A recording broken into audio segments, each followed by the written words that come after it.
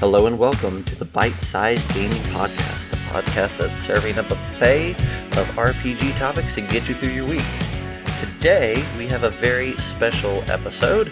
I am your host, Zach, and my co-hosts for this evening are John Christian, Catherine Lindquist, Troy Sandlin, and Thomas Votaw. Hey. What's up, everybody? Hey, guys.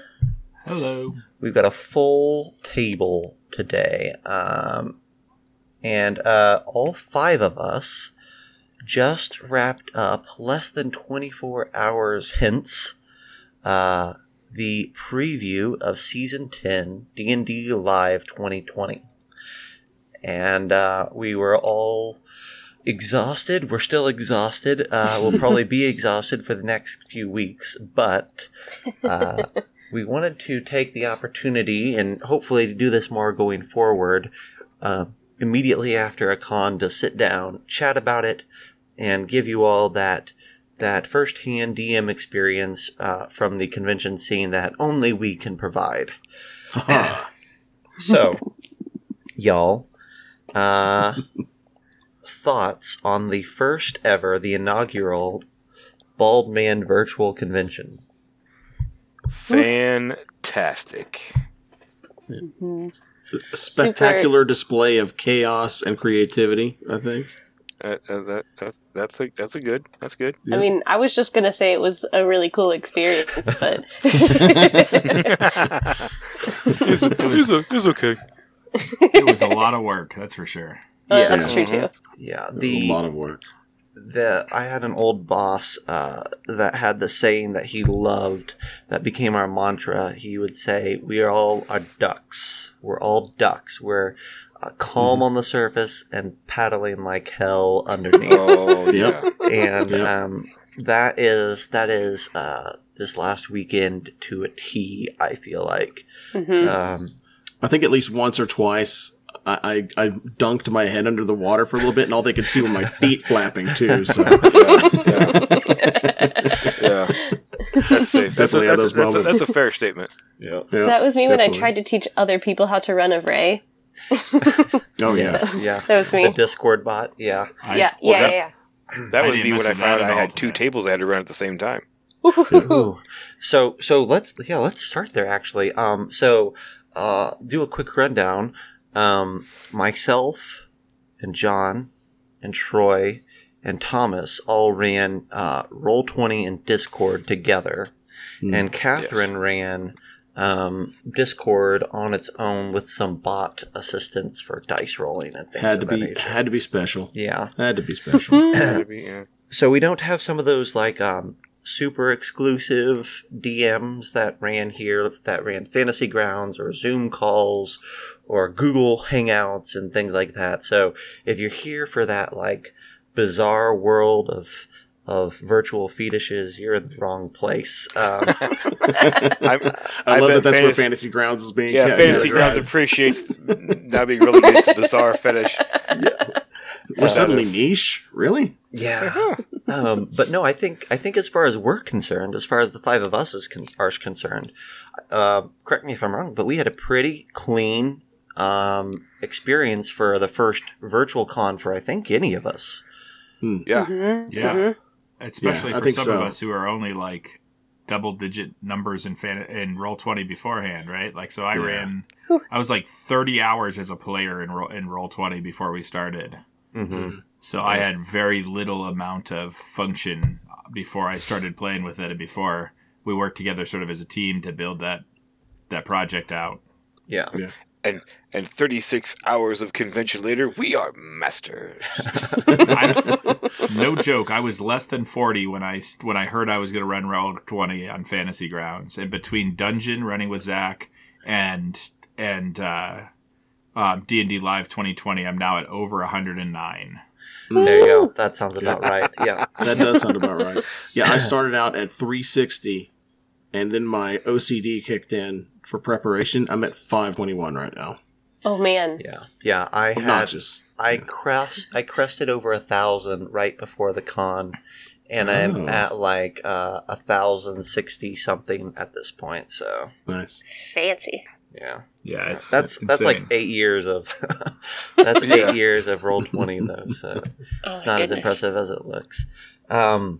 So let's see. I kind of want to walk through a couple bits of this, but the first thing I think we should talk about is prep. So we all got this set of adventures, 4-part series a few weeks ago, and we all knew that we were going to be running it virtually at that point.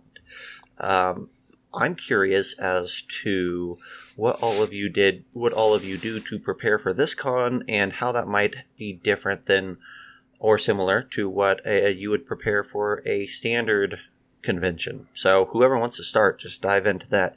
The idea is prep here. I will go, because this I want to speak to the awesomeness of our Baldwin Games community. So we were all put together in a Discord so that we could discuss how things were going to go and what we should do and tips and ideas and things like that. And those that are very creative, either inside the virtual tabletops or outside with other maps and things like that, people were like, "Hey, I'll do maps here if and share them, or I'll do tokens and I'll share them." And it was like I was prepared to sit down and like just while away several hours inside of Roll20 creating these maps when we were deluged. John was one of them. He had some maps from some of his Patreons that he is a part of, and they gave him permission to use these maps for this event. And he was awesome enough to say, "Hey guys, here's these maps." Another of our friends, Mike, Mike Amer, he did some maps in Roll20 and shared them with people.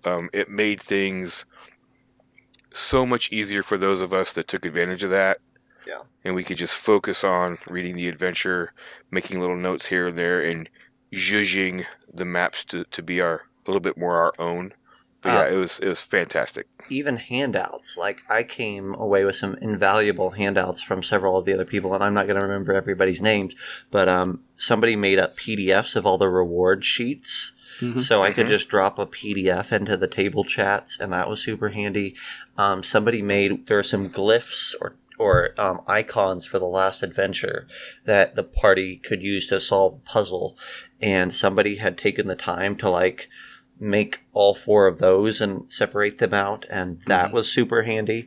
So even though we were given a mod that really had just been wrapped up and finished, like the final period had been placed at the end, and then it was handed to us when the ink was still wet, by the time everybody got their hands on it, it felt like a really fancy published mod with all the little bells and whistles that you like.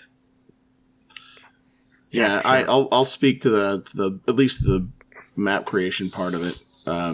Yeah, like Troy was saying, I've got several Patreons. I do my own cartography also, but I've got some favorites of mine out there, like Afternoon Maps, Forgotten Adventures, Dice Grimorium, really great ones. And what they do is, I didn't have the time to put it all together by myself from scratch. I between prep in Roll20, reading the module, trying to stay up in the Discord, figuring out all the new stuff that's going on there, I took assets from them and cobbled together maps. So between all of the art pieces that came from those, working in Photoshop, GIMP, whatever it took, slapping those together, to me, I think kind of to Troy's point, it's all about community, and the Baldwin DM community is phenomenal. And so there's no one holding cards close to their chest. Like, my table needs to be better than everybody else's table. Right. Everyone's table is going to be amazing because we're all working together as a unit. Like this one living organism that's providing for others, and filling in the gaps where other people have like a deficit of, if you're not a Photoshop nerd and you don't have access to some of the Patreons and stuff like that, we kind of filled those gaps for one another and helped each other out. And I think you can see it across the board. I snagged the handouts that Zach's talking about and used those to add additional embellishments. And, that was, you could see it. Like to Zach's point too, it went from being this really roughly hewn thing to highly polished across the board, even though it was different. people used my maps, they used other people's maps, so the players had this this broad experience by the end of it. I thought it was fantastic the way that it worked out. It was, and there was people. One of the things that I liked is that there was people. Even there was product that I wasn't using, right? So I went pretty simple, where Jonathan went over OCD and went a little crazy on everything. I went pretty simple in Roll20 because what I didn't want to do is I didn't want to go too crazy and mess up the experience. I didn't want to have too many moving parts because I wasn't super comfortable and mess up the experience. Yep. But you saw people putting things together like the giant server that Ted put together. Just a giant help for everybody with all the information there. And he was there morning to night trying to get people to the right place. It really speaks to the group of people that we choose to spend vacations with. Yeah. I mean, basically, that's what it comes down to. The people that we choose to spend vacations with who take the time out of their day, they're not getting anything extra for doing that. They just want to see everybody else succeed. Yeah. Yeah. How about you, Catherine, over there on Discord? What was that like? Yeah, tell me about it. Been a little quiet in this corner because I think part of the prep that I'm going to do differently is take advantage of this community that you guys were all referencing, like of the resources from the community, rather. Because I was nervous to run Roll20 because I've only ever played, I don't know, I think I might be at like something like 15 hours or something like that total on Roll20 ever. So I didn't feel comfortable trusting that I'd remember all the tiny little sequences or, do this when this happens kind of a thing, especially if other people didn't know how to use it. But I'm going to have to learn how to do Roll20. I kind of cheated because, so I have a tablet, and for that reason, I actually had to have Zoom meetings for the visual, and then we used Discord for the visual and audio, and then we used Discord to roll our dice. Okay. And it was nice because pretty much everybody was super chill with doing mostly theater of the mind. And I had a simple Chessex grid map. And then I had a couple of builds that I had made because I'm kind of into crafting terrain stuff. I'm just getting into that. So I had a couple of highlights built. So it was kind of a different way to approach it. And I don't know, maybe next time I might print out the maps to scale and put them on top of the grid map, and then put my builds on top of those or something. Yeah. Yeah. Because I didn't want to lose that 3D feel, since we're already, it's already a little bit of a less personal experience for a lot of people.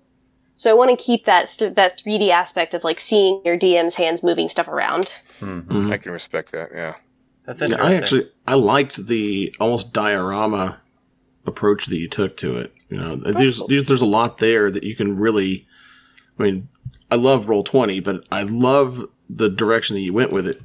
Also, and I'd like to see if you flesh it out in the future, if you want to do it again, or take another crack at it.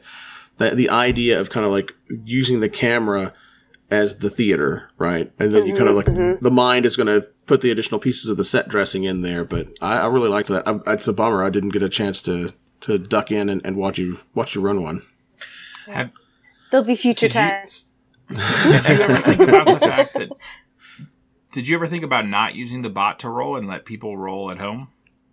I did, but not everybody wanted to have a visual, and I thought of the fact that at an actual real life table, everybody can see what you roll, and so I wanted to keep that same standard on virtual. Mm-hmm. So Because I often, if people, so I had a free Roll20 account, so there were people that couldn't, and I think I'm going to change that before our next convention. I think I'll probably buy whatever that first paid level is. And we can go into that at a different time. But one of the negatives of two people having a free account is that you can't do the character importer easily, I think. Yeah. So the other option is to be like, okay, make your character from scratch in Roll20, which is pretty easy, or do it like D&D Beyond, and they'll use a option like Roll Beyond 20 or something like that. All of which takes 5 to 10 minutes. That being said, if you've only got an hour and a half, wrangling all the cats to take 5 or 10 minutes to make characters is not something that I want to be doing. Yeah. So I've said, do you have it on paper? He's like, oh yeah, I have it on paper here. I'm like, just wait, either roll on the side of the screen up in the top left or roll at home. Yeah. I said, we're all here for fun. This is a first level adventure. It doesn't get too crazy. Right. Yeah, as soon as you do 30 points of damage, we're going to have a conversation about how our blind die rolls, but otherwise we're good. Yeah. Most like Troy, all my players couldn't hit anything most of the time. So that's a good... Thank you for outing me. That's a good segue, actually.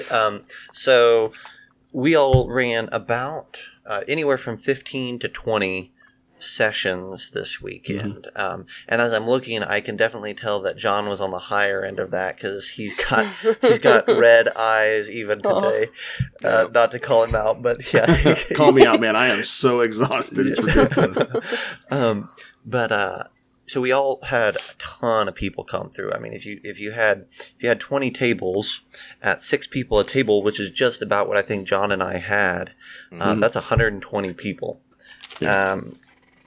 So there's a lot of experiences to be had there. Each table was 2 hours, and typically that meant that you were going to run an hour and a half long game is what it kind of ended up being, I'd say on average. So I know that you all have a dearth, perhaps even a plethora of stories A plethoric dearth. Yeah. So tell us about those tables that still stick in your mind. The 8-person player, 8-person table is the one that kind of sticks out, right? Yeah. I love 4 to 5. That's my butter zone, and you really tell how it scales even in Roll20. I spent my experience is different than some of the others. Like Troy really didn't have a lot of time in Roll20, and Thomas, and so for me, I had that 260 hours in, but even still, that wasn't enough. So leading up to it, I read blogs and watched videos. Nick Olovio, I think is his name. I think I've given him a shout out before. Fantastic YouTube stuff out there, and there were neat little widgets and things in the API that I learned about that were really neat. But it was even still, 4 to 5, it goes clean as a whistle. Every character that you add after that gets exponentially slower and slower and slower. And it's not a combat thing. What it really boils down to is I hate leaving people out. And so managing the table to make sure everybody got the same level of experience, and you got your actors and actresses and that are your face people that have a charisma of 8 that still talk a lot, they still have a lot to say, right? Which is nothing wrong with that, but even still, making sure that the quiet people at the table got their opportunity in the limelight also is so. That was actually, I think, more than anything else, just managing people coming in and out of the conversation. It was one of the most exhausting parts about it. It's just like constantly checking in.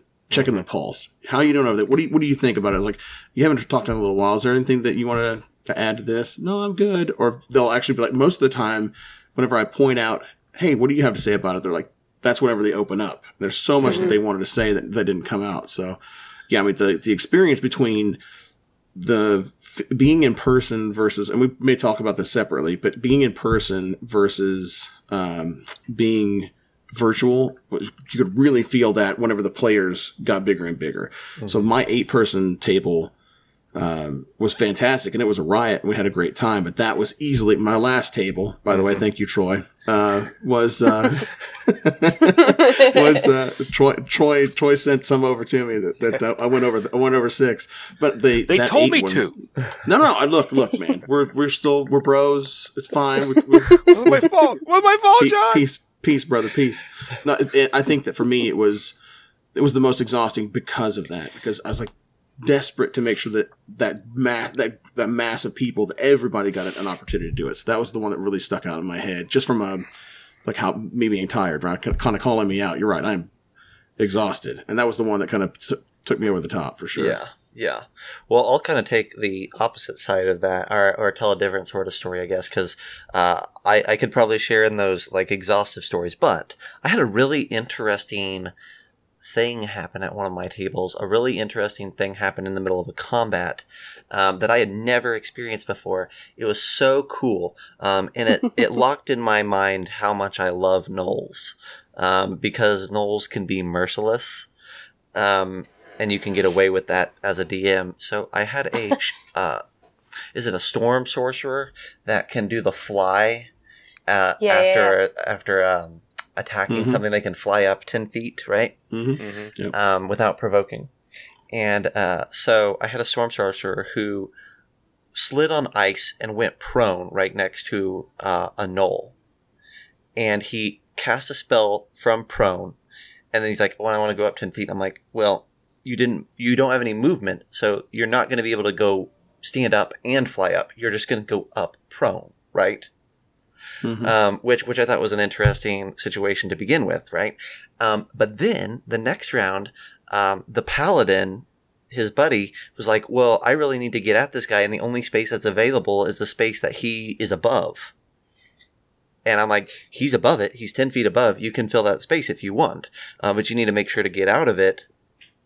Otherwise, you're going to have issues at the end of your turn. He's like, no problem. So he goes over there. He also falls on the ice and goes prone.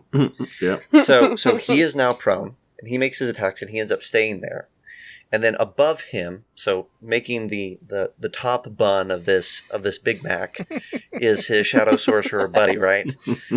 And there are 4 gnolls that just walked around like prepped themselves at the 4 corners, wound up their spears, and just readied themselves for when the storm sorcerer dropped back down onto his buddy. Right? They took readied actions, and so it was fascinating because how do you? There's no rule for that, right? What happens when a prone character who's above, who's descending, encounters another character in the same square that's also prone? And they both have to occupy that same square for a turn. Anyhow, worked out great, but it was that fun. It was fun to like juggle all of those little pieces and try to come up with an answer that everybody was happy with on the fly. And then the satisfaction of not only was everybody happy with it, but I also got to have the storm sorcerer who had been invading all the damage get 4 readied attacks while prone with advantage when he came down. That's so satisfying. It was so sweet. I was like, I will remember this. This is juicy. So, anyhow, nice. Yeah, that's the story. How about you, Thomas? Anything you thinking of? What from the convention specifically? I had one of the biggest things that I had, not really gameplay mechanic, but it was really cool, was the fact that I probably had... So I had a little less players than you guys did. One of the things that we all talked about was the fact that my last name is Vota, V-O. So the way it filled in our back end by first name first. So every block started with the A, the C's, so you get to Jonathan. And you go down a little bit more and you get to Zach. And you go a little bit more and you get to Catherine. And then you go a little bit more and you get to Troy. And then by the time we're done, if everybody had tried all the Roll20 platforms before mine often did not fire or had 1 or 2 people. So even with a lesser schedule of, I don't know, I think I ended up running like 13 games out of my 17 that I signed up for. I had 10 to 15 different countries playing my games. Yeah. That's awesome. And what I mean by that is players that were representing different countries that were at home in the Philippines, at home in Ireland and United Kingdom and Australia and Canada and Spain. Mexico. And I didn't have Spain. But sort of all over the place. And it was a really cool experience where a lot of them were American citizens living other places. But that being said, are a good amount of them, let's say, maybe not a lot of them. Or they were very English first language situations. Maybe their permanent situation might be in somewhere else. But we had a couple players from the Philippines. I had a whole table. The very first game I played was the first game of the convention. It was like 5:00 on Thursday. Yep. And my entire table was a table from United Kingdom. Oh, that's cool. Nice. Three players that were, which makes sense because it's like 9 to 10 o'clock for them. Mm-hmm. So it's Thursday. It's people are still coming home from work in the United States at 5:00 on a Thursday, where people overseas were much easier, especially on the west coast of the United States, where it's 2:00 in the afternoon when everything started. Yeah. So, go ahead, Jonathan. I had a similar circumstance, right? I think that's one of the things that one of the takeaways that I had from it that was so neat, right? The neat experience was that it was international, right? It wasn't just, the CONUS US. It was, I'm a statistical nerd, right? So I kept track of all the numbers of how many players I had and all that good stuff. And my numbers were really similar to yours. I had the Philippines, Canada, Spain, France, Japan, United Kingdom, Germany, Italy, and Japan. All of those. And I guess I lucked out, really, in my opinion, is most, if not all of those countries that were represented were from native members, which was really cool because I don't know how they got a hold of the PHB or how they started playing D&D, and I didn't care. I was just glad that they were there, and I thought it was really cool. Yeah, awesome. Mm-hmm. It is, and if we were going to talk about negative, I'll save it. But I've got a few negatives if we want to jump into that now. Oh, I have a positive. Yeah. Awesome. Let's capture some more of the. We'll definitely get into some other aspects. And it's not really negative anyway. It's just things that the reason I don't like it as much as convention play. But Mm-hmm. Go ahead, Catherine.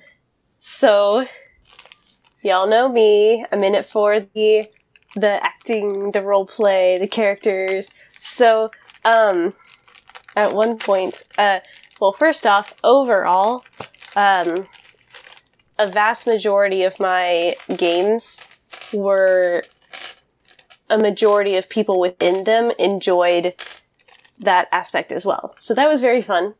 Awesome. Yeah. But That's fantastic. there's a specific group who I'm gonna try to condense this story, but basically oh gosh, how specific can I get? No spoilers. Can I say? Okay. So, all right, I'll have to skip the first part of the story. Except I will drop the name Kyle the Radical Hyena. And how he... So, that's part one. Part two is... That's part three. Fair. Fair. But part two is when they all got to the place they were going to. I think I could probably say that it was in a valley without it being a spoiler. So, For sure. they were trying to figure out ways to get down the hill, and there were ways for some of them to get down the hill very fast, but not everyone. But then one of my players was a turtle, and the turtle was like, "Oh my gosh," and looked to another player and was like, "Get on my back," and like flopped on the ground. And that's awesome. So we had one player surfing the other player like turtle shell down the hill, and then they barreled like straight into the combat map. Yeah. Hang It on. was fantastic. Yeah, slow clap. Slow clap. Yeah. If the turtle didn't cry out cowabunga as they were going down, they Totally failed missed so opportunity. hard. Totally missed opportunity there. Yes. Oh my I think God. we were all too busy laughing to think about that. Oh, that's I'll awesome. tell you Yeah. what, though. Turtle yelling out, "Climb on my back" is an entire vibe I have right now. Just, The first and only time in history that a turtle has been the fastest way to get somewhere. Yeah. Right? Oh, yes. That's fantastic.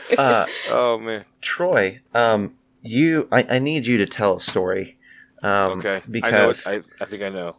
Thomas and I, Yeah. the lead up to this story is that Thomas and I committed to waiting for Troy until the end of his last slot, because we all wrapped up at about 11:30 at night, and we're like, oh, we'll hang out here until Troy gets on. And 11:30 came and went. 12 came and went. 12:30 came and went. And we could see in his little group there that he was still running. And I was like, he's an hour over. He's 2.5 hours into an hour and a half long game. It was almost 3 hours later. It was 3 hours later. And Tom and I were like, well, we saw him. So we were like, well, we're going to be done. I can't stay any longer. Time's up. And Troy closes out of his game. We see him close. We give him a roaring cheer from the bleachers, and while later we heard how an hour and a half long game turned into 3 hours, and he needs to tell that story for the group. Oh yeah, all right. I need to hear this. Mm-hmm. So that everybody understands, I'm in the Eastern time zone. So that way I can speak to time without messing anybody up. So that slot starts at 11 o'clock Eastern time. Yeah, supposed to go until 1 a.m. So okay, cool. We had minor issues getting things started. We get going, and the players. I had a gentleman from Australia. Who basically was just trying out the event, had heard of it, jumped on, and because he wanted to see how his internet handled virtual role playing. Ooh. No problems at all. Oh, good. Yeah, gentleman from Canada, and I feel kind of bad. I did not ask people where they were from because I felt like. Mm-hmm. If I do that, knowing me, I'm going to veer off and not get the adventure done. We had a lady in the game, and I believe she was from Europe, possibly UK. I'm not sure. I don't want to try to pigeonhole accents because I am fully an ignorant American. Yeah. So, and then two guys who I'm assuming are from the US. We get going. First part of the adventure, one of the American guys is playing a halfling. I'm going to give a shout out to Griffo the halfling. Griffo. Imagine Alan Tudyk from A Knight's Tale, that character that he played, only very meek and nervous. Oh, shit. Stuff like that. He had me in stitches. Everything was just going horrible. Hilarious. They make it the similar story for Catherine, with the whole transportation issue. That was a big ordeal. They didn't quite make it down the hill as gracefully, I'm assuming, is what Catherine's people did. They finally got to the destination, which was the actual combat, and while their plan was sound, the dice of Roll20 were against us. Oh no. As things went, I was hitting no one, they were hitting no one, and it just kept going and going, and jokes were being made, more hilarity ensued, and I'm like, you know what? This is the last slot of the night. I don't care if we go a little over. Finally, everyone's staring at the camera. Yeah, everyone's like, "Oh my god!" And they're all having fun, and all triple of a sudden, the time is not a little over. Yeah, that's fair. That's fair. My dice finally came back, and I ended up killing a player character. Mm-hmm. Yeah. And so that ended up being a thing. There was a little bit of a eulogy going on. Oh. Some surprise events happened during said eulogy. His now family we're showed curious. up. It was Yeah. a whole no. The NPC that was involved, that was kind of like at the middle of all the thing, was being questioned heavily. It was just a comedy of, if I could have, I'd have been playing yakety sax the entire time. And finally, it was like, okay, here's your rewards, here's your stuff. I looked down at the clock and I'm like, oh my gosh, it is 2:00 in the morning. Zach and I are tapping our feet in the back room, just waiting for him. Like, Yeah, come on. and so we finally get done. I give them their rewards, and everybody's like, "Oh, that was an awesome time." Blah blah blah. And I get off, and I go to the Discord just to see, and I see all of these messages, all of these memes. Where's Troy? What's going on? We were throwing confetti. There was applause. There were roses being dropped on the carpet. Yeah, it was. Oh, it was good. And then so I was like, okay, I shut everything down. I'm like, okay, I need to step away for a minute. And then I get on our super secret DM Discord chat room, and nobody's there. I'm like, they just posted this like 3 minutes ago. From our side, it looked different. Yeah, from our side, it's like, we posted that. He has been off his game for 20 minutes. Time's From up. our We've been side. waiting for 3 hours. On Eastern time. He's head down on his desk, passed out at this point, I think. on Eastern time, Zach and I are sitting there, and they started at 11, and so it's supposed to end about 12:30. And we're sitting when Zach pops in at 12:30-ish, and I'm there. I had been done since like 7:00, but I was killing time on the computer. I was writing some for our other project for Drifters Atlas and things. And Zach pops in, and I am drinking at this point, and everybody else is having a good time. And Jonathan and Catherine are already gone for the night. Oh, yeah. And I turned into a and pumpkin he's at that point. Zach's like, I gotta wait for Troy. I gotta see how Troy's doing. Troy was pretty pissed off beforehand. And I'm like, I was? Spoiler you alert. were grumping. You were grumbling. I don't know that I said pissed off until we were like half an hour over time. I'm like, now I need to stay on because I know he's gonna get off this one. Yeah, so 1 o'clock comes, and we're like, he's gotta be almost done. It's a full 2 hours. Then 12:30 comes and be like, oh no, maybe he's run straight into number 4.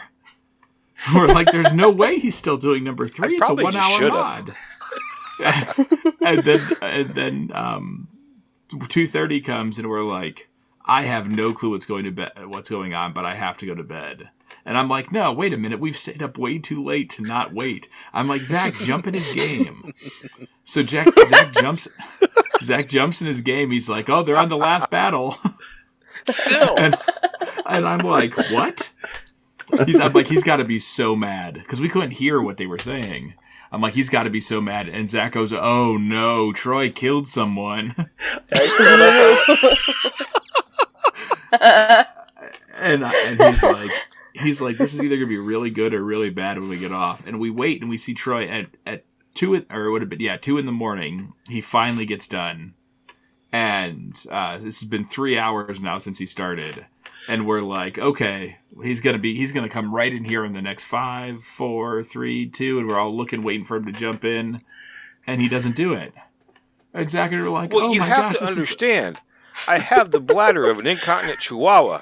I had to pee. I've been sitting in front of that computer for, as you said, double the time. And so we're like, come on, we're expecting so much, and we're waiting, and finally Zach and I are like, we're done. It's 2:30 in the morning. We can't do this.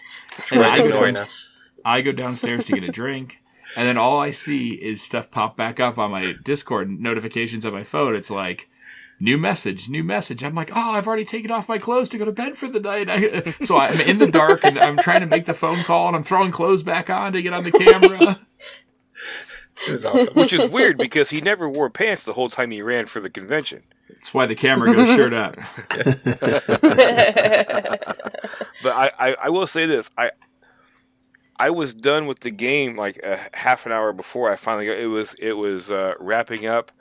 And then they all started asking me about like Baldwin games and running games and what's coming next and things like that. So we were chatting, and so I was spreading goodwill. Most of us community. did that in the half an hour after the hour and a half mod. That's fair. So, Thomas, you brought up something and of Troy's game that I think it would be fun to talk about for a minute. I know I wish he was here at this point, but Micah, one of our friends, had a TBK during this whole series, and I know that it's a rarity to kill one player in Adventures League to some extent, but it's super rare to get a TPK, and we had more than our fair share this weekend. I know on my hand, Thomas got to sit in on me smoking this guy. I almost died in that game too. And I won't say, not to avoid spoilers, I won't say what they were fighting, but I will say that it was something that doesn't stop biting you when you go down. And so the guy went down and none of his buddies came over to or they did come over and they couldn't hit him. And so the creature bit him while he was down, bleeding out, and he got 2 failed death saves from that.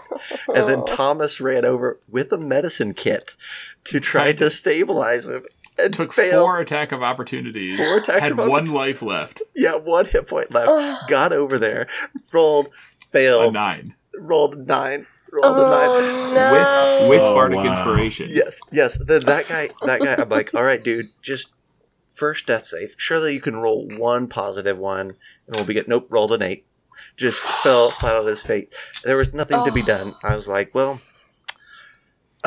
it felt so good. I'm not gonna lie. Like most of the time. Okay, Guys, Zach has been waiting for his first PC kill. No, that right there should tell you how the panel is made up of us right now. Yeah. I felt horrible when that player character died. I did everything I could. Zach, y'all heard what he said. No. It was so I laughed in glee when I killed mine this weekend. Oh my gosh. Yeah, Thomas got one. No, but there's just... And I'm not that way either. No, it was just satisfying. I think that one was particularly satisfying because Thomas did the theatrics, and there was so much hope riding on the monk getting there. He's like, I've got a medicine kit. I can do this. I'm like, yes, you can. We had amped this up. And also, they had been wailing over a statue. They had been wailing on these. Yes, I can. Yeah, they'd been wailing on these creatures all around this guy for a whole round and couldn't hit squat. So it was like I don't know how many players in this dead PC's party tried to save him, and no one could do jack squat. And it was just... It was in the cards. It was so perfect. It was so perfect. It is your destiny. Yeah. That is a pretty good... it's not just a you're dead, bye. No, it was it was very dramatic. thematic. Yeah, dramatic. It Yeah. felt good. We talked about it after the fact about my aversion to killing players versus my reputation of killing characters, not players, but characters. No, I haven't killed a player yet. Chris Lindsay will drop the hammer on us if we say we kill players. Yes, I killed the characters. Yes, thank you. My reputation is that I murder them indiscriminately, but in reality, I'm miserable if I kill a player character. And so, no. So what will usually happen is I'll resort to. Was it you, Troy? Who was it that told me about an instance where they killed the player and then they somehow brought them back? Who that was you, Troy, right? That was me. Yes, I've done this, and we kind of talked about this before, where I've done the same thing in this. I've killed 2 so far in the entire time that I've been running for Baldwin Games. I did not have a single one this weekend, though. So that's interesting to see, the dynamic. I got, was that 3? Catherine, did you kill anybody? Nope. Oh, okay, good. Okay, well then we're simpatico here because I have a clean conscience for the weekend where I didn't kill anybody. Yeah, I tried really hard not to kill people. I fear my first character death. I told them it was part of the boilerplate at the beginning of my sessions where I'm like, okay, look, I'm rooting for you. I don't want you to die, but the dice are going to roll the way that they are. the bad guys are mean, vicious, and they want you dead. So let's have a good time. And it ended up panning out. Of course, the best description of how my rolls went, I think I sent this to everybody ahead of time, but the best description is I roll a crit and I get a 1 on both of the damage dice. That's pretty much what my weekend looked like. I rolled a lot of 5s and 6s and 8s that really helped out the players quite a bit. Hey, at least you hit. Yeah. My death was pretty great too. So my death came on the part of the mod that where it's all traps. Mm-hmm. Oh yeah. So my death was a PC killing themselves. Oops. So they went through trap 1 and took Mondo damage twice. The first half and the second half of part 1.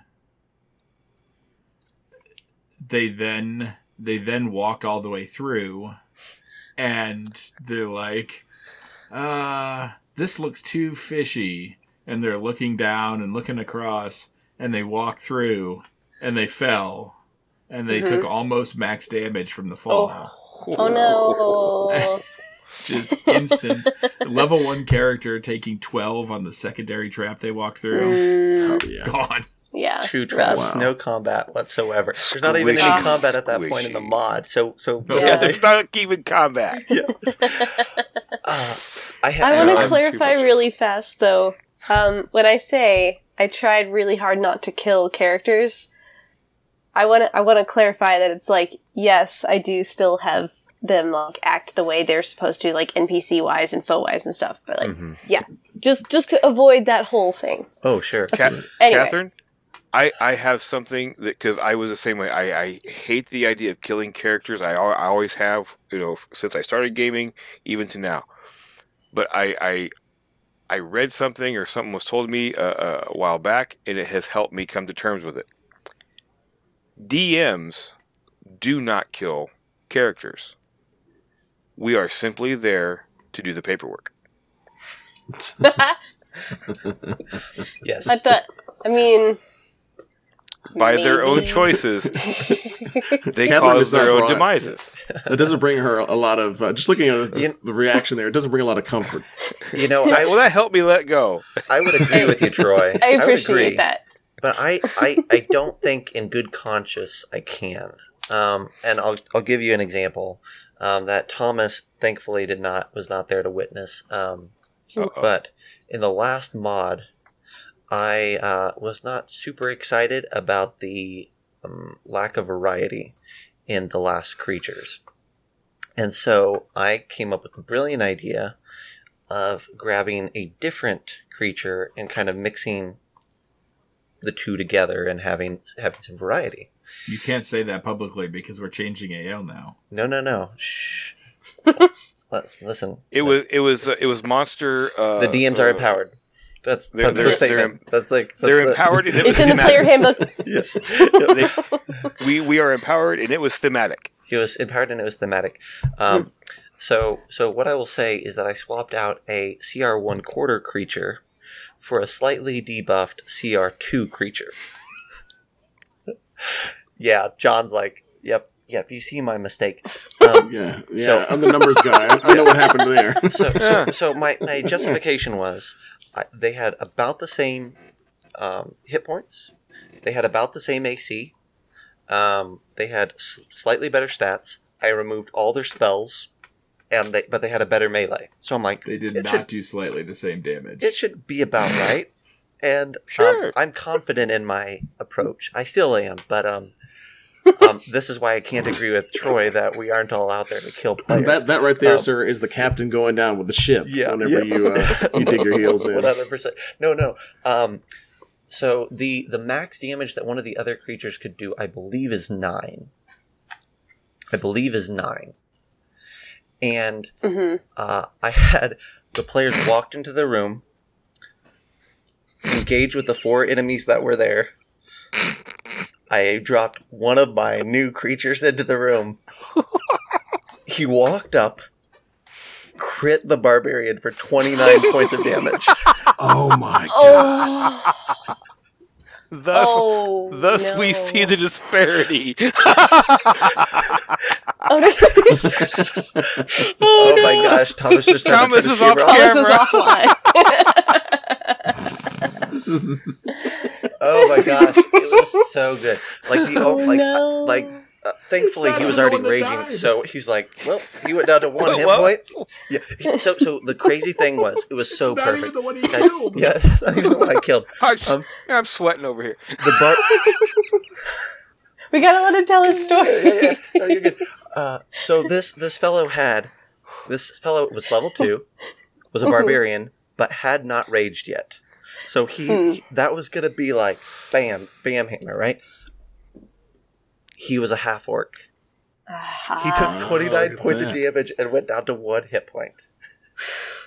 It was the most perfect thing. My players freaked out, and they were like, "This is for a tier 1, level 1 adventure. What is going on?" And I was like, "I don't know. I didn't write the thing." Yes, you did.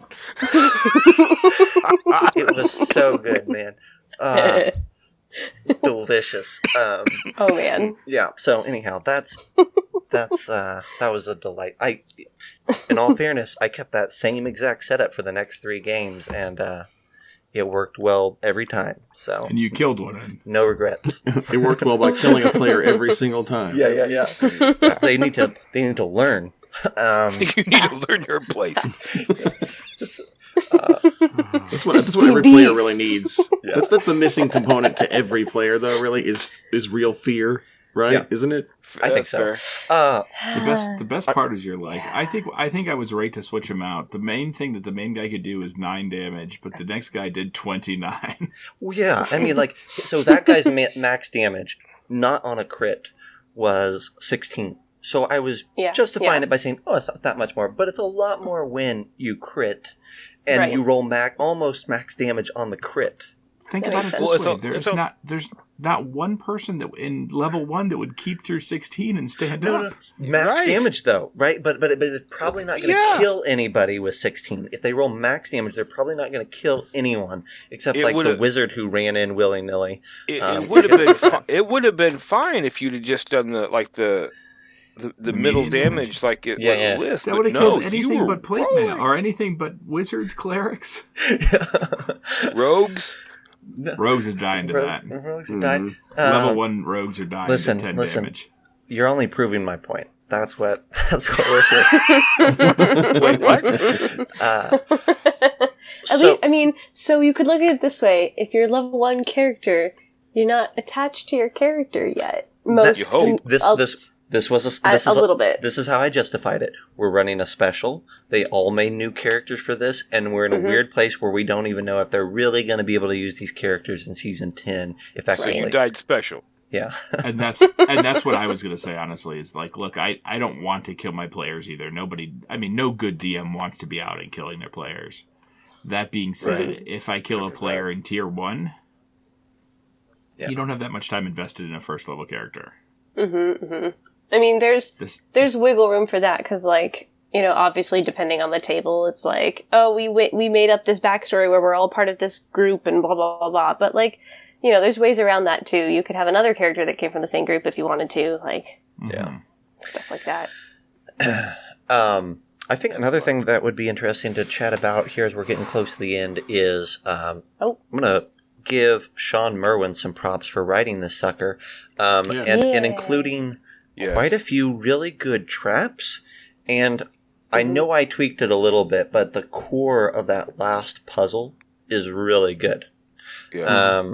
And I was not a believer initially when I read through that mod, but I warmed up to it quite a bit. And those are two things that you don't see a lot of in 5e. Good traps, good puzzles. And the other thing is that he is committed to taking our advice on what we've changed and because Sean was actually running part of that with us this weekend. Yeah. So we talked, a lot of us had talked to him about what we were changing and things like that, and he's committed to doing another pass before that becomes official. Mm-hmm. Oh wow! Which is and really he has cool. some really great, and he has some great NPCs in this mod. Mm-hmm. Yeah. Yep. Mm-hmm. All right, guys, we got time for maybe a couple more stories. Who's got a story that they are itching to tell? Well, so let me ask you this really fast. Oh. Well, hang on. Before we do that, let me ask you this before you go into a story.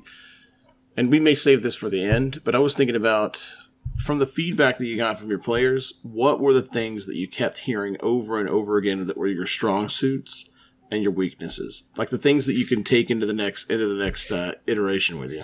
Did you do the hats with every single table, John? That's why I ran long on every single table. Now I know. Now I understand. Now you know. It ended up. It became more and more abbreviated. Okay, for those that are listening, I know you did.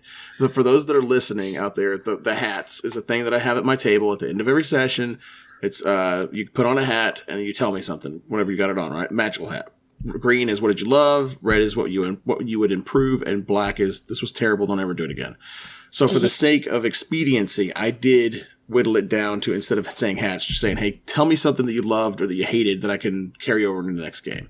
And so I kept that down to about like a 5-7-ish minute. 10, 15. Look, not on me. The players would either tell me, like man, this thing needs to change, or I loved this kind of thing.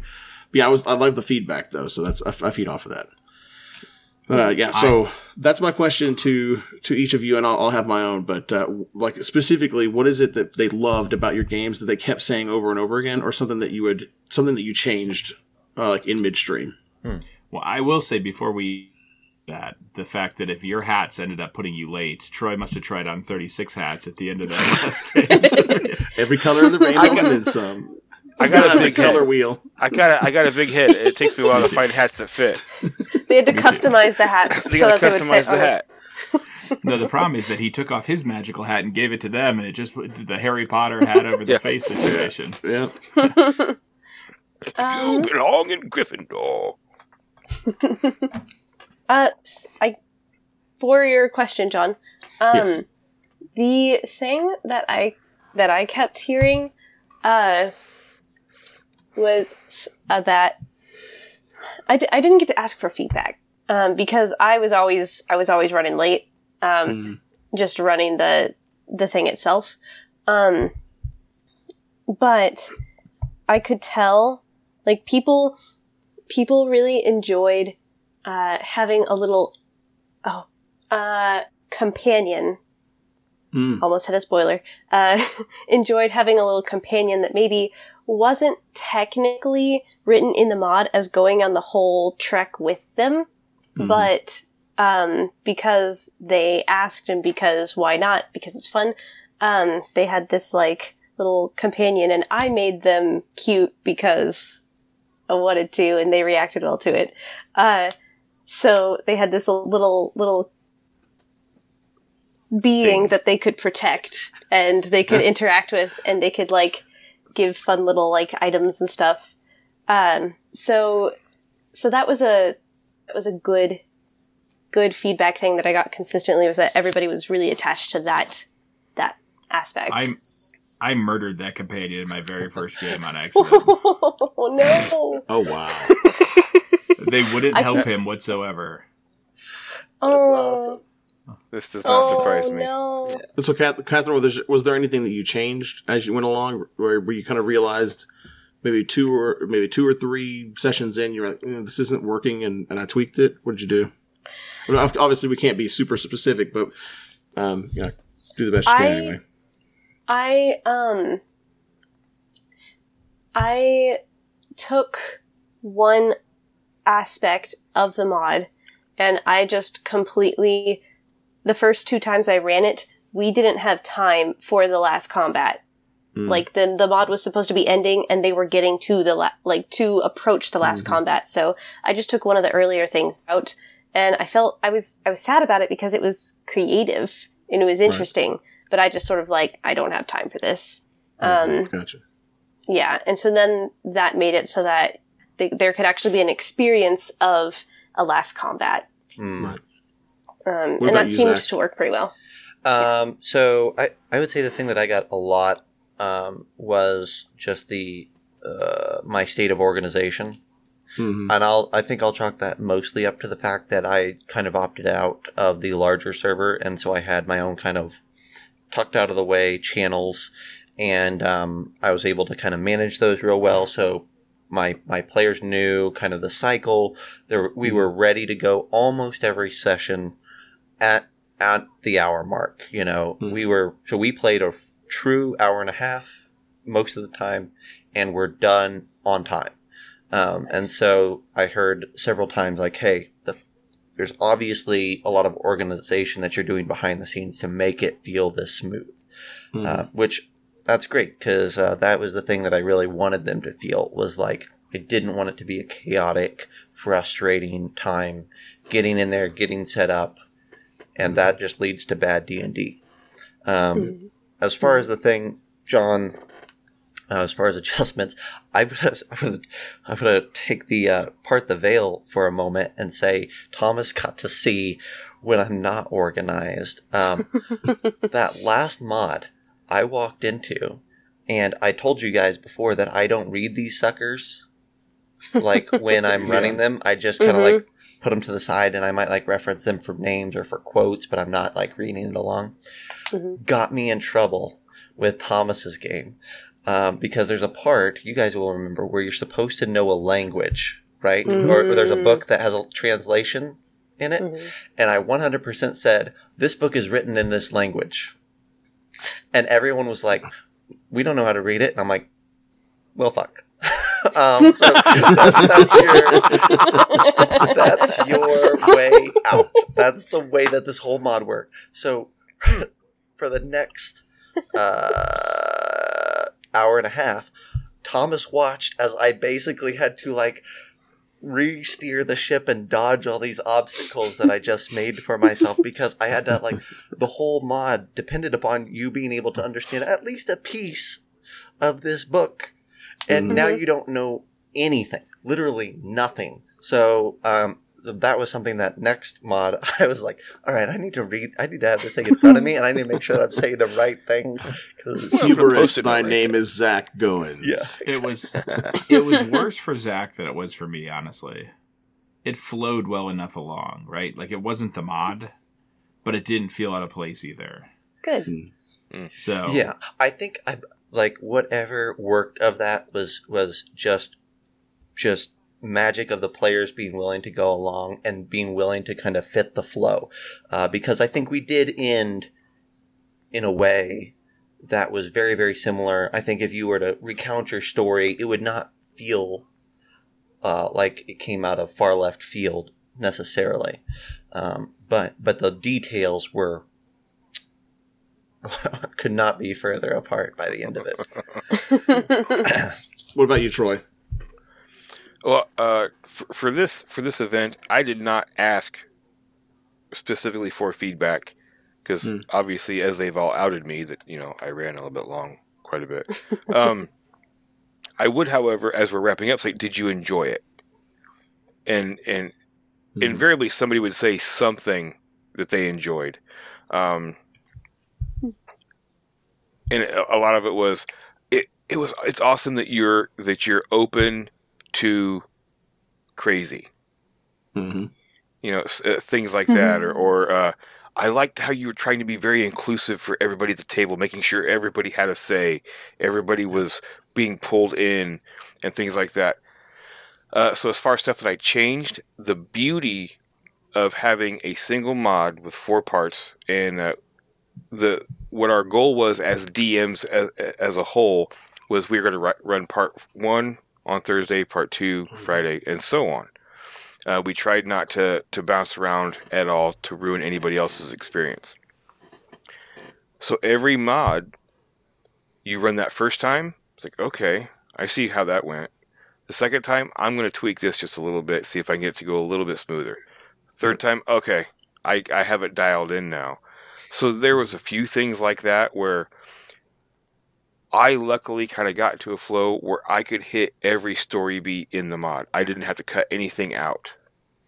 Now, that's not to say that I wasn't like mushing it and stuff like that to make sure that it all got fit in. But like the one that Catherine was talking about, and I also got lucky because it seemed like every group I had was not going towards the combat. They were all satisfied with role playing and discussing and things like that. So, which also goes long, but I didn't have to worry about trying to shoehorn a combat in there on top of all that as well. Gotcha. So yeah, I got lucky with all that. Nice. Thomas, what about you? So I have Zach's The Hubris issue, where I don't think I'm this perfect. What? I don't have this perfect idea that I'm this perfect DM, but I have the idea that if I'm having fun, they're having fun. Mm-hmm. Mm-hmm. If I hear people laughing and I hear people carrying on, and if I pick on somebody who falls through the trap, like the death is one thing, but if I pick on you and you fall through the trap and you break your leg and you keep going, and they're laughing and they're all laughing at the guy who fell, and the guy does something and he laughs at everybody else, that's how I judge how things are working right. Mm-hmm, mm-hmm. And I do it a little bit different when I'm testing, like we're doing test play for our product that Zach and I are working on, and I ask a billion questions for them. Mm-hmm. Because that is, if I'm writing something or working on a project, that's a different story. Mm-hmm. But so one of the things that they loved, and I'll piggyback on Zach again, is that one of the things we did with the Discord server was super easy always to know exactly where everybody was. Yep. I could ping everybody in my server. Nobody was jumping in and out of games. I only had one issue as somebody jumped in the middle of a game that they weren't supposed to be there. I only ever had like 50 people total in my server or 60 people total in my server. Mm-hmm. So it wasn't 700 people or whatever we saw in the big server trying to find a seat and everything else. I actually had more problems. Being able to ping and say doing an everyone indiscriminately was fantastic. Like an APB out to everybody. Yeah. I had more problems helping people find their seat for other games in the big server than I did having people find my game. Yeah. Mm-hmm. People that had played in my games earlier in the weekend. So that was one of the huge things that I really loved that we did this weekend that I thought went really well. One of the I guess the biggest negative is that I am a very visual player. So I have a hard time by not running games beforehand. Before anything. It's one of the reasons why we got at least this time we got the mod in enough time to feel good about it. But I can read through a mod and I don't like get that, right? It just doesn't stick in my brain the same way. Yeah. So yeah, for sure. Often like we were supposed to run a game with Zach and I and some other people, and I had some family stuff come up and I didn't make the game. So like what I did is I did every single day before we started, I'd read and basically run through on my map how it was going to work. Mm-hmm. And that was the only way. So I changed that sort of as I went, and I touched things up and I worked on maps and things like that. So every single day it got a little bit better. And now I could run this whole 4-hour brick in my sleep if I wanted to. No, exactly. Yeah, I did a similar thing. So whenever it didn't click until I started putting the maps together. It didn't click further until I had it in Roll20, and I was starting to think through logically. Here's how the direction that the story went in, and started putting together almost like a flow chart in my brain. I'd read through the module twice, and it still just hadn't glommed on in my brain yet. So only whenever it had to kind of come together kinetically and visually did it really make a lot of sense. Yeah. Yeah. So for me, I live off of the feedback, right? Positive, negative. People don't hurt my feelings whenever they critique or criticize. So for me, what I was glad to hear was the stuff that I obsessed over. I obsessed over the maps. The maps have to be perfect. I have to have neat little special effects that the APIs do. It needs to be fast paced. It needs to all the mechanical things that I did that were in Roll20 were the things that no one ever mentioned. And I'm sure that people they said a lot of the same things about organization, and you can tell you put a lot of work into this. They said things like that, but the feedback that I got continually was they loved the voices that I did for the characters. They loved. They loved the fact that no one got left out. And I mean, I worked so hard to make sure that happened. It was always gratifying to know no one felt like they'd gotten sidelined in the story. So that was fantastic too.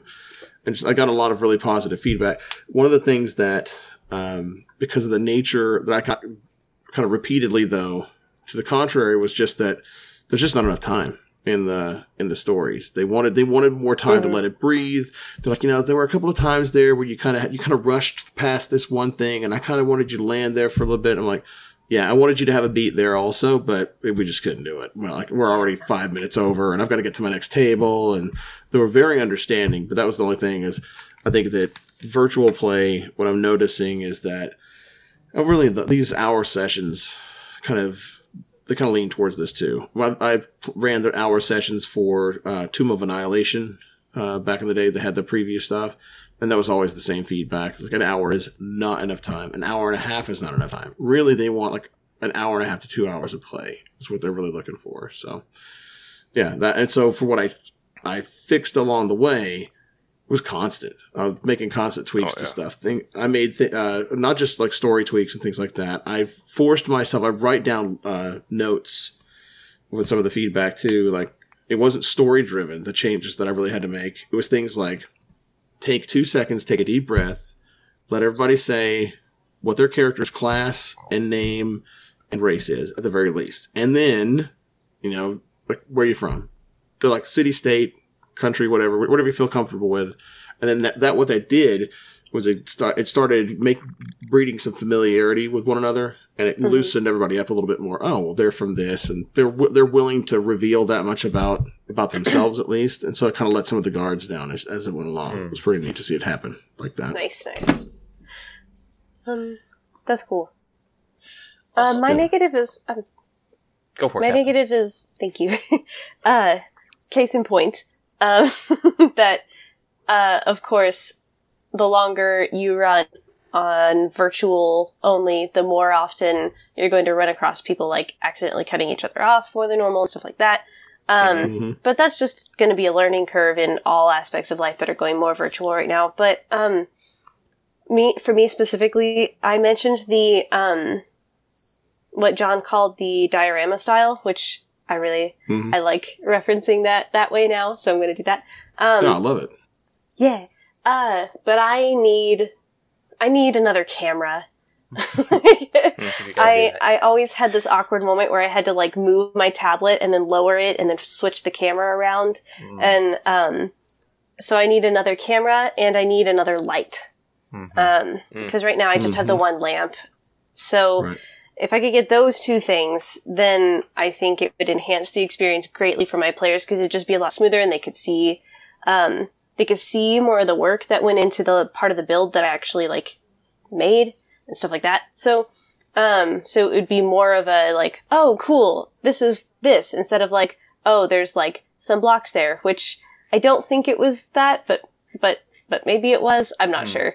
So that's probably the biggest negative for me. I had one that I was thinking of today. And I would say it is a negative. This, and I'll use a strong word here that I don't actually mean, but I felt like this con was kind of wasted. And here's where I'm getting to with that. There was no call to action at the end of this con. And I really, other than, hey, there's a book coming out, you should pre-order it. If I was Baldman, if I was Wizards, if I was D&D Beyond, I would, from this first con onward, be saying, we're going to be doing virtual cons for a while now. Here's how you get involved with that. Here's a whole bunch of details. Here's how you sign up with Baldman if you want to DM. Here's a whole bunch of social media links for you to follow to know when another virtual con goes live. Here's a list of a whole bunch of virtual cons that we know are coming down the pipe. Here's AL admin standing by in the big Discord chat that will answer questions that people who are wanting to get into Adventures League, who are wanting to set up their own Adventures League guilds in their cities, like all of these things. There's so much potential when you're, like we've talked about, getting people that are international, getting a ton of new people that have never played at a con, have never played Adventures League. And in my opinion, it's great that us as DMs, we've talked about this probably right before the call, but we were there saying, here's how you do those things. But there should have been all that information should have been front and center. And when somebody asks, we say, here's all the links. Here's how it works. Come be a part of the party. Come be a part of the family. So that would be the thing that I'm like, man, next time we really should have that. And I think that's today is definitely not a day of disappointment, but I've thought about that several times and been like, yeah, we kind of just wasted our first shot at bringing a whole bunch of new people into AL and the con scene. Mm-hmm. Yeah, that's fair, especially with the links, the like social media accounts to follow. Yeah, that's fair. I mean, I don't know about you guys, but I talked to probably somebody every single table who was like, so this is my first game of Adventures League, or I've never been to a con before, or how do you sign up to be a DM at a con like this? I mean, like time after time. Same thing. So Thomas, what do you got? You got any follow-ups on that? Yeah, I started off just when we were talking about our experiences, I was talking about some negative, and the biggest negative for me wasn't truly a negative for the con. It was more of a negative of the times, right? So one of the things that our little group did very well of keeping in touch after games and checking in with each other and things like that. But everybody else, I go to a con and I use my vacation time. I take time away from my family and I travel all over. I travel 5 to 10 hours depending on where the con is. And I do that because I get to see 40 people who I consider mostly people who are closer than normal, just your everyday acquaintance or a coworker or whatever it is. And I'm so used to running 10 hours of convention and then spending another 4 hours at a restaurant somewhere and then getting up and hitting breakfast with somebody and then going back again and doing it all again for 4 days. 5 days if you get in a day early. And it's, while this is great, it's really hard. It was good and bad, right? It's great that at least we got to be able to, any time that we can play 40 hours of Adventure League is always a good time. Oh, yeah. Right. That being said, though, there was something different about not being able to sit across the table from my players and shake hands and give away dice and do all those things that I do at Gen Con and Origins and everything else. I mean, Catherine, Zach, and I just played with one of my favorite players that we see at every convention last week. And you don't get to see those people. You don't get to, or if you do, I see them on a screen for an hour. Different. I mean, we have people that are now part of our lives that are just customers that have come into our cons that wanted to be friends with us and everything else. And hopefully that evolves from this online one too, and we start making these connections over the phone and over Facebook and social media and Instagram and all that. I know people have walked away with new connections, all 5 of us. But it was it's a bummer that we're not, it's, as I said, it's a good and a bad. It's a bummer that we're not sitting at a table with people and making new in-person connections too. But I get it. I'm not bitter about that.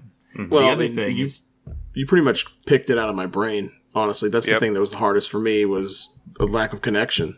As seeing each other's faces. Well, sometimes too, even in the Discords, I've got video up. My video is up all the time, but I know that not everybody's is comfortable with it. But that 70% interaction, that interaction is tough without. When it's just vocal back from them. I can't see their body language, the facial expressions. I can't tell if they're laughing sometimes because they're pushed to talk, and so there's there's still a disconnect there. That's the player side of it. But you're absolutely right. The community is the back end community is so important. The friends that I've made, the people that I care about, that I get to chill with before, after, during. Like, I don't mind being exhausted. I don't mind running 40, 50, however many hours of play at a convention, as long as there are some drinks after, or there's something, right? And so that was definitely missing in this. It's because I still went back downstairs at the end of the day. I'm at my house. I try to cram in as much family time as I can. It's like, left one job to the one that matters the most to me, right? Is my family, but even still, it wasn't a vacation. It was go upstairs, disconnected, and then look at a camera all day long, trying to connect with them so they could see the intent. I'm trying to emote at them, but I'm looking at the little light that's on my camera instead all day long. That was tough to do.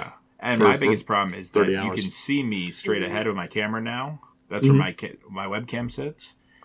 This is where I see people. Oh. Yes. Yep. So it's like, oh yeah, I do this. Yeah, and I have two monitors. So I've got, I'll have Roll20 on one, I'll have the Adventure on another, I'm clicking stuff to roll dice over on the other side. So I'm constantly doing this back and forth, and then I'll stop, story time. And then I'm looking at the camera again. And that just it was exhausting, really. And for anybody who's thinking about doing this DM thing, for Baldman or for any other convention, I'll tell you one thing. One of the things, and I don't think I knew many of you before Winter Fantasy. I think I met Catherine. I mean, I know Zach and I had talked at times before that at Gen Con and stuff because we were both marshalling and stuff, but we weren't close. And I lost my father in January, about 2 weeks before Winter Fantasy. And I was going back and forth with my wife. I'm like, I don't know if I'm going to go. We've got some stuff that we're doing. And I'm like, I'm going to go. I haven't seen people in a while. I was there to play. I wasn't there to run. So it wasn't stressful at all. But I spent the whole weekend with Baldwin judges.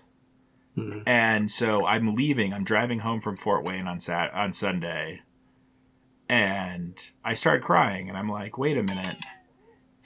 Something's going on here. And I started thinking about and processing these emotions. And I'm like, I don't know how much I needed that vacation away with friends that were super close. And I never put those two and two together when I was judging at Gen Con. I was like, ooh, I get a free trip to a con, blah, blah, blah. And it was one of those things where I just needed something that wasn't go, figure out what's going on with the estate and everything else. And now it is unbelievably vital in my well-being to be doing these kind of things. And that's why it's so visceral for me to be like the online con. And I said it in the chat with all the DMs, like, it's wonderful just to get these people talking again. Yeah. Yes. Yeah. There's a good conversation, not only friend conversation, but it's the same thing we do when we talk about an adventure, or what Zach and I do on Drifter's Atlas. Yeah. There's something really cool when you get brains in a room and you're just, hey, what about this idea? What about this idea? What about this idea? Yeah. And it suits our need as humans for a mastery. Yeah. How do I do this the best I could possibly do this? Yeah. Yeah. And it's a really cool thing. And I implore anybody to jump into a smaller convention and try to run at your local store or whatever it may be. So it might take totally agree. It might take a tiny bit of time to find the right people to create with, but once you do, it's one of the most powerful things. It's awesome. Yeah. Totally agree. Yeah. That's a really good way. I think that's a good stop point, at least for the discussion at large, just to kind of close it off with that sort of sentimental statement. That being said, here's what I would like. If you're going to look into the camera and tell either players or DMs a tool, a statement, a tip, or whatever, 30 seconds or less, something that it could just be like, oh, I learned about this cool thing this weekend, or this is a cool feature, or keep this in your brain when you're running, or yada yada yada. But give them a little nugget, because not very many people sit here and run 40 hours of D&D over 4 days and get all of that experience all at once. A lot of the people that listen run one game every 2 weeks, and it just started last year, and they're taking all of this in. So what can we tell them that made this experience, that can help make their experience even better? And I'll go ahead and start because I kind of have one. That's fine. That'll give you some time. And this one, it may be a bit techy, but this con was made possible for me by the Beyond 20 extension. I've talked about it again here on the channel prep in previous time, but Beyond 20 extension, you can look it up. it basically connects your Roll20 account and your D&D Beyond account, and it saved me tons of prep time and made my game feel as organized and smooth as it did, and it's completely free. So that would be my tidbit. 100% save the con for me. Nice. I guess I have two tiny ones. The first one would be kind of like Zach's. Learn Roll20, learn whatever you're going to run on now before you get to the point where you need to know it to be able to help players figure it out. Mm-hmm. So that's one. And the other one, I guess, would be, it can feel isolating to just see people on a screen, but like, remember the way that people connect the most is through, or one of the ways that people connect the most is through enjoying something together, whether they can even see each other or not. So your job as a DM is like, for a virtual, it's the same as normal. Your job is just to show up and enjoy, and you don't have to have awesome mastery of all this tech and stuff like that. All you really have to do is be able to do your best and be honest about where your best is, and and your players will generally be like, okay, cool, and everybody wants to have a good time. Mm-hmm. Like, Perfect. everybody wants to have a good time, so just have a good time. Love it. Yeah. I'm gonna piggyback kind of off of Catherine then. And mine doesn't just sit in the shoulders of online. This is for any convention that you want to run at. One, leave your ego behind. Mm-hmm. This is not about you. Mm-hmm. You want to make sure that those people that are sitting at your table, that have paid their money or taken their time, have fun. Mm-hmm. If they get a little crazy, if they're a little off the rails from what you normally like to do, you know what? Open up. See where it leads. Mm-hmm. See what happens, because I know they call us dungeon masters. We are not. We are facilitators. Mm-hmm. We are not storytellers. You know, if you want to be a storyteller, write a book. Or play World of Darkness. We are there to facilitate, together with the players, a grand adventure. Mm-hmm. So do that. Have fun with those people that are sitting at your table, whether virtually or in person. And as long as they're having fun and you're having fun and you're allowing it to be fun, you've won D&D. That's the secret. That's how you win D&D. Mm-hmm. Awesome. Nice. Me? Okay. Hee I am gonna say close to what Troy said. It's a little different, but mine's not convention or adventure league or just DM knowledge in general. And that is, be confident, enjoy what you're putting out, and they're gonna like it 95% of the time. Whether you're right, you're wrong, they want to do something crazy. There's so many times that somebody's like, what about this? And I'm like, high or low, and I'll roll a die. And if it's high, it's yes. If they get it right, it's whatever they want. If it's not, oh well, you don't get it this time. The die said that doesn't work. And so it's just one of those things that you make something in the moment, you stick with it, you move forward. You're having a good time, you're joking around. Don't take on too much than you can control. No one's going to have any fun if you take on a billion games. That's just a DM thing in general. If you don't feel comfortable doing it, take on one game and then move to two, or take on a few. Mm-hmm. And just enjoy what you're doing, because if you enjoy it and you're going to put the time in, everybody else is going to love it. They know how much work DMs do and how much this takes. 95% of the people are going to love it, and the 5 that don't you don't care about. Bingo. Love it.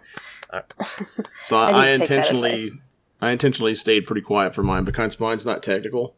Mine is going to be it's sentimental. So hopefully this is a good wrap up for it. But for me, as much as I may have felt like it was sometimes an inhibitor being virtual and not being able to connect with people, this game is all about connection.